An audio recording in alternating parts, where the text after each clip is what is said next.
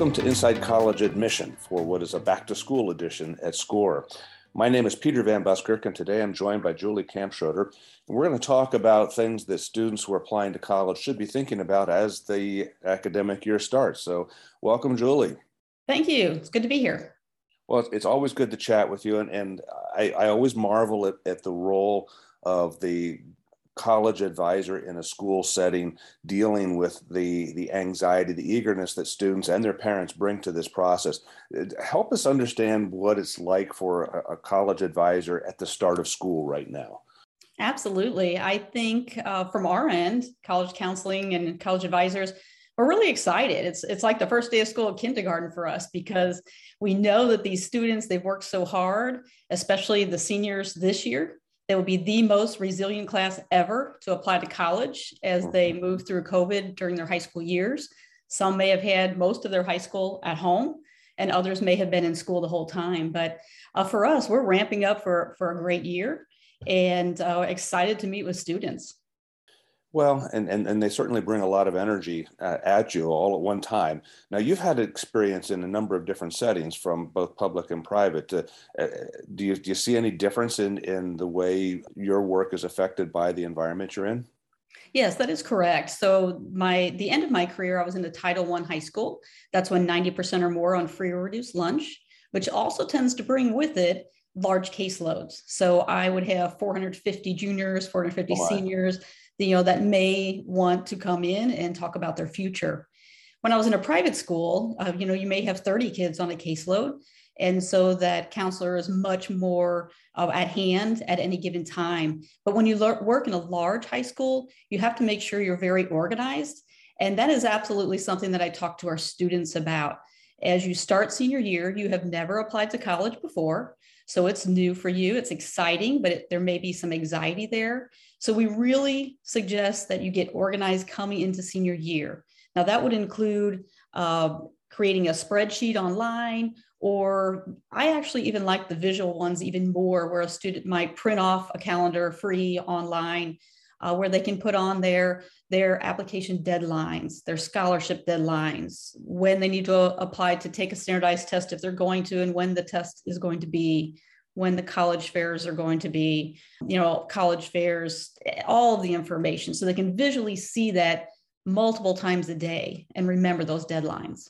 So organization is pretty important here. This college process doesn't slow down at all as the calendar marches forward in the fall. And what are some of the key points in terms of dates that kids should be thinking about in the fall?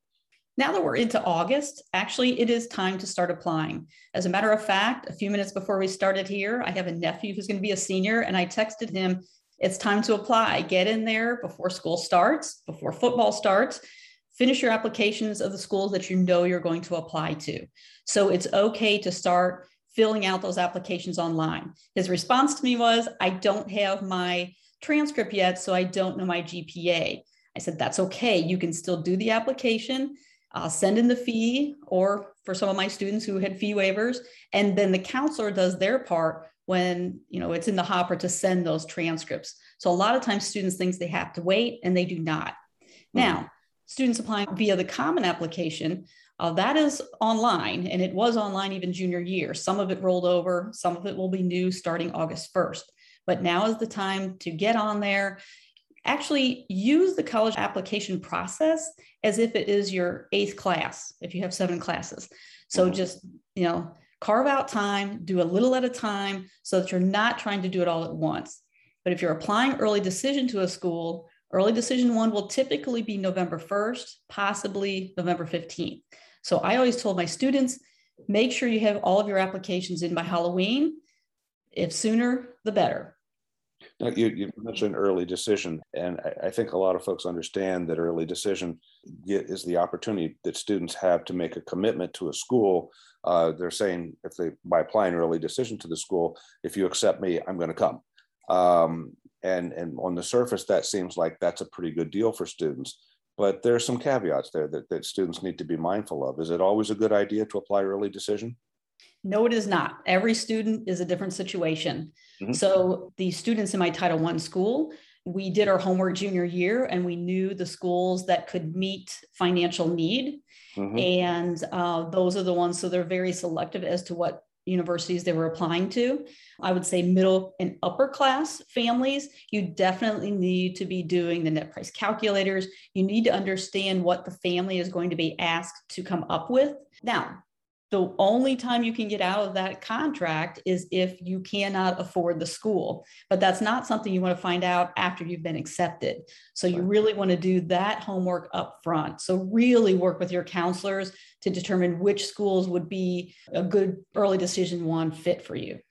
So there are different layers to this planning process, to this organization, to this calendar. We've got the application itself that students need to be working on. They need to be mindful of where they're applying and perhaps the commitments they might be making. And they need to be mindful of the whole financial aid process as well. Now, let's kind of take a step back and deal with the students and their own application. Is it a good time now as school starts to be focusing on a short list of colleges, and what do you think would be a reasonable number of colleges for students to be looking at with regard to applications? And we understand every student is at a different place coming into senior year. Some of them spent a lot of time junior year and over the summer. Some might just be getting into the game. If so, if you're a procrastinator, you definitely want to spend lots of time on the weekends getting caught up. So it really depends on the student. For instance, my nephew, he decided that he was going to apply to all out-of-state public flagship schools. And that means that there are not going to be a lot of merit scholarships. And when he did the work and found out what his family must pay, doing a net price calculator, he has decided he's applying to in-state publics. So for him, he may only apply to 3 schools. So I think 3 to 5 schools, if you're applying in-state. If you're applying out-of-state, probably more like 8, hopefully not more than 10. That really gets a little too far out there, especially if you've done your homework up front. And not only do you know if it is a good school for you academically, but also if it fits into your financial situation of your family. Well, and I was hearing you say 8 to 10, sort of the high side. And that number resonates with me as well, because I've watched kids prepare applications, and even those who are most diligent find that doing a good job on an application takes time. Doing a good job on 8 to 10 is like taking an advanced placement class on top of everything else in the fall. So be ready for that, I guess, right? Exactly. Do not think more is better in this case. Doing your homework early on and narrowing down to more like 5 to 6 is a really, really good idea for a senior. If you're doing over 10, then you really are not doing a good job on every application. There's just no way. One of the things that kids are going to have to deal with in their application process this year is an explanation, if you will, of how they dealt with adversity, the adversity of the pandemic, of COVID. And really, in all of your years, all of my years of working in the college going process, we haven't seen anything quite like this, where kids were displaced for extended periods of time in their own classroom situations. And now the admission process is upon them, and they're being given an opportunity to talk about the COVID situation. What's your take on that? How would you recommend a student address the adversity of COVID in her application? And that is correct. In Common Application, they're giving that choice if they choose to, how COVID impacted their high school career. At first, a lot of counselors were saying, nah, don't do that essay. I disagree. I think it personalizes the application process for the student so that the college does understand. I've had students where I was giving presentations on college prep in the spring of 2020. And I asked them, please, turn on your video. It's okay, keep your, audio off. But I had a student who was literally babysitting for, a 2-year-old, and he was sitting in her lap, and, she was trying to watch him. It was her nephew, and trying to keep, listening to the information that I was giving about the college process. And I was fully okay with that. But I think colleges need to understand the different types of situations that different students were going through. If you're living with multiple generations in your home, it's really hard to have, multiple students doing classwork and or adults trying to do their work, and sometimes the Wi-Fi didn't work. So I think no matter what your socioeconomic status is, I think you share with them maybe the anxieties and the hurdles you had to overcome during high school. Well, and with regard to COVID, everybody had to overcome that. I mean, it was not a pandemic that was afflicted upon just one or two students. Everyone felt it. But again, when admission officers make decisions about candidates, they want to do so contextually.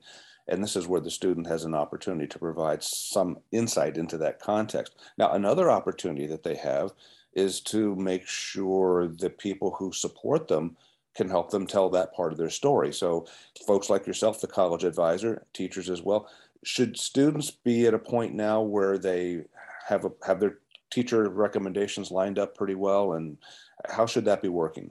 Absolutely. At this point, hopefully the student has asked the teachers back in the spring of junior year if they're willing to write them a letter of recommendation.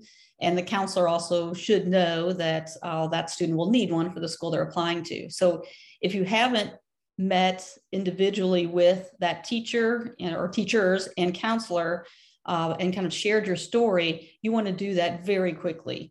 Maybe even an intro email if school doesn't start for a week or so, reminding them that they agreed to it. If you've not asked, you have to ask first and ask them what they need from you. So yes, now is definitely the time in August. Definitely by early September, teachers are busy and they're going to need that extra hour to write your letter. So make sure that that is also on your spreadsheet of things to do right now, in addition to asking for your first meeting with your person who's going to be helping you, college counselor, advisor, right now as well. Get in there as soon as you can because they will fill up very quickly. I like what you said about teachers, because teachers can be very powerful allies to students in this process, in the telling of the story. And then, of course, the college advisor should be indispensable to the student. Absolutely. Help us understand again what the role of the college advisor tends to be with the actual processing of an application. Once the student has completed his part of the extracurriculars, the essays, et cetera, where does the counselor come into play here? And that can change by school. So a smaller private school or a smaller public school, that counselor might ask to see everything before everything is sent. In a larger school, such as mine, where you're dealing with, say, 900 juniors and seniors, you usually give the students the leeway to send when they are ready, hopefully after you've gone over it with them. But of course, the counselor uploads their letter of recommendation, teachers upload their letters of recommendations. Students don't have to wait for that. So it's up to the student to ask their college advisor, how is the process going to go? Hopefully there's, an all senior meeting to let you know what the process is going to be, how to ask for your transcript, who's going to press send, all of that information. But again, that is communication. You must communicate with that person who's helping you the most. So perhaps looking at the calendar that the student is putting together, the timeline for the fall, an important notation should be, got to go talk to my college advisor now to find out what the rules or the expectations are with regard to compiling and submitting of my credentials. Absolutely. And if you're applying via the Common Application, I would get in there about every week and a half if you can. Mm-hmm. You mentioned the Common Application a couple of times. Help us understand what that is. I mean, colleges and universities have perhaps their own application in some instances, but this Common Application is a different animal. Why would a student consider using the Common Application in this process? And this again came up with my nephew just a few moments ago via text. And when he said, well, I can't apply yet, I need my GPA for the Common App. And I said, you can do the first click of the button where the application is online at the school, and that'll take you about 20 minutes. The Common Application, I usually tell my students, takes about 40 hours. By the time you spend, revising essays, and you might have supplemental essays, and you have to prioritize your college resume on there. You have to get the teacher recommendations, counselor recommendations, et cetera. So if a student can apply via the college website and spend 25 minutes and maybe do 5 schools, and the individual college website you're talking about now. Okay. Correct. Right. Yeah. Right. Normally, if they're a Common App school, they normally have the university application, and then a box for a common application. Now, there's schools like Washington University, they don't have their own application. You must apply via the Common App. So obviously you have one choice. And if that's the case, and your other 3 or 4 schools are also on there, then you might go ahead and just do all of them via the Common App. Sure. So. Yeah, well, and just for clarity purposes here too, the Common Application is really an organization of colleges and universities nationwide that agree to use one form. That is correct. The application. And I remember, and you probably do as well, many years ago when there was a lot of consternation about should I use the college's own application or should I use the Common Application? Will it matter? I don't think there's any such consternation anymore, but the Common Application is a bit of a time saver because students can submit the basic form of their application to X number of colleges through the Common App. Now, when the kids get onto the Common App with 5 or 6 or 7 colleges, what are they likely to encounter that they might not have anticipated with regard to the supplemental information? Okay, so the supplemental, they have to look on there to make sure if there are other, what I call kind of the sub essays. So there's going to be one large essay. But many schools want to have the why me question. Why is my school a good fit for you? Why do you want us? And of course, they want it to be individualized. So the student really needs to know their schools and be able to make sure that that supplemental essay cannot be used for every school. I think another shocking part of the Common App is how many questions they ask about your family. I have students that have more siblings than they even have slots for on the Common App. And then they get confused as to what they need to do at that point. You know, they want to know what your parent does for a living. So there's all kinds of questions on there that if you've not started the Common Application, say junior year, you definitely want to get on there and spend some time. It's not difficult. It's just very time consuming. Mm-hmm. Well, and I think that you hit on something there that's important because when a student thinks about completing an application, wherever it might be, you think, as you suggested, it's just maybe 45 minutes to work through all of this. And you don't anticipate some of those sub questions. You don't anticipate some of the additional information you need to provide. So maybe that spreadsheet you talked about earlier that kids need to be working on, that timeline, needs to include notations for all of the supplements for each of the schools. 100%. Yes. So when you go, the Common App, actually, it's commonapp.org. Yeah. For students who are interested in checking it out if they've not already. They will have a really good timeline on there and let you know what is due when. One thing we haven't talked about yet, Peter, is financial aid.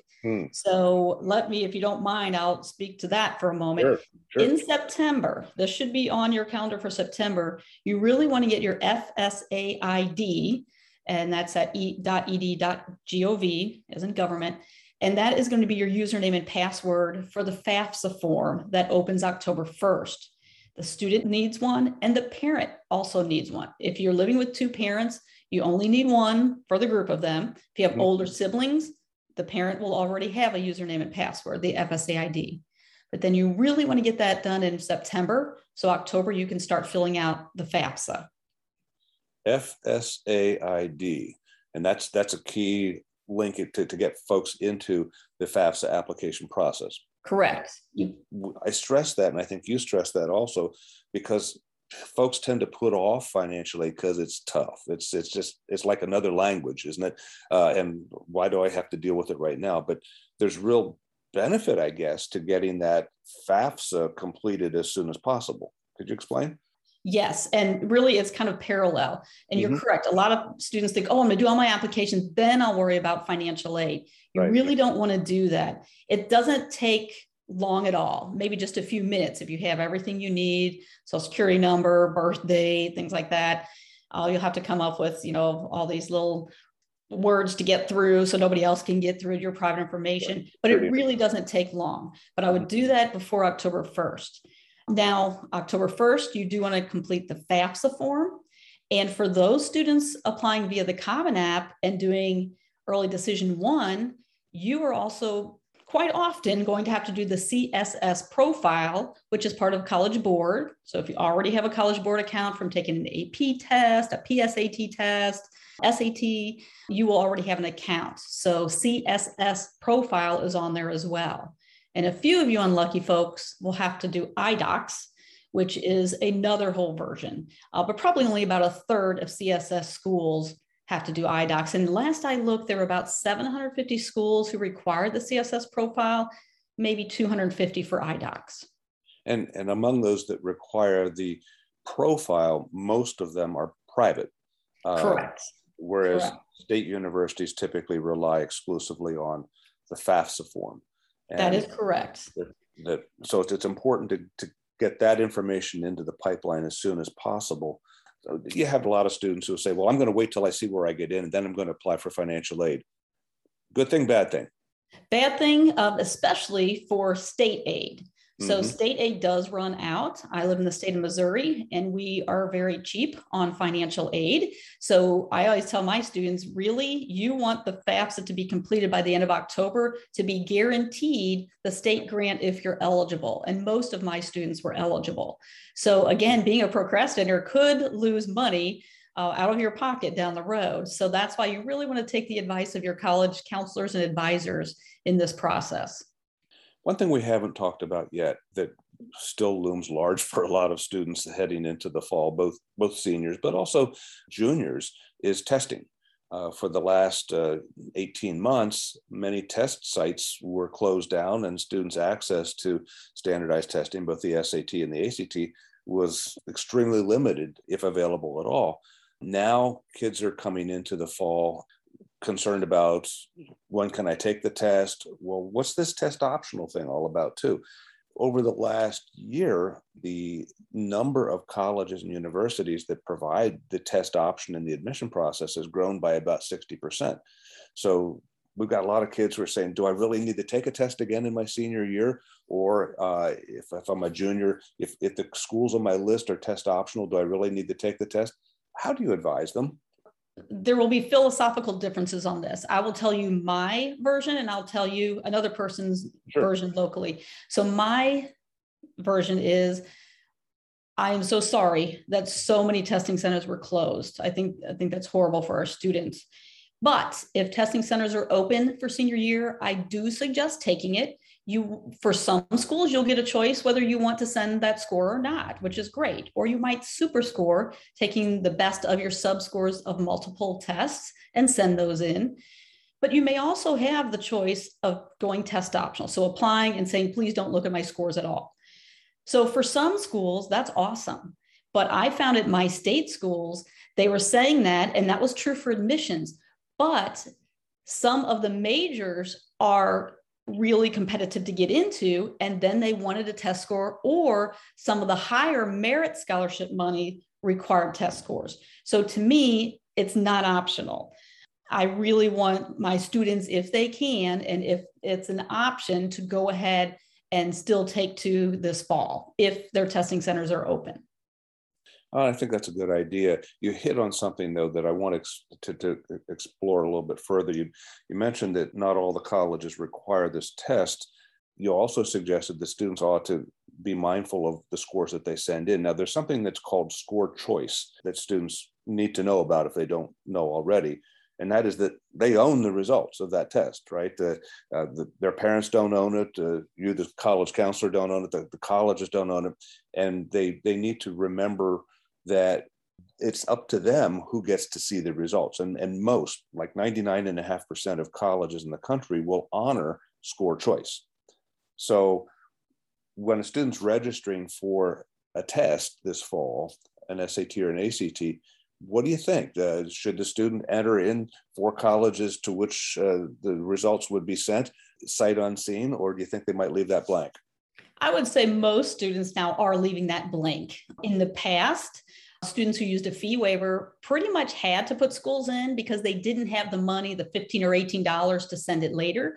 But the test companies are kind of changing that so that you can still send those later without a fee. So I would go ahead and say, check your scores, and then you can decide what you're going to send and when, but also let your schools know. Some of the larger publics still might input those scores, and before they are sent, they need to be deleted. So that is something that, the students need to be aware of. Know the person on your campus who's going to send the transcript.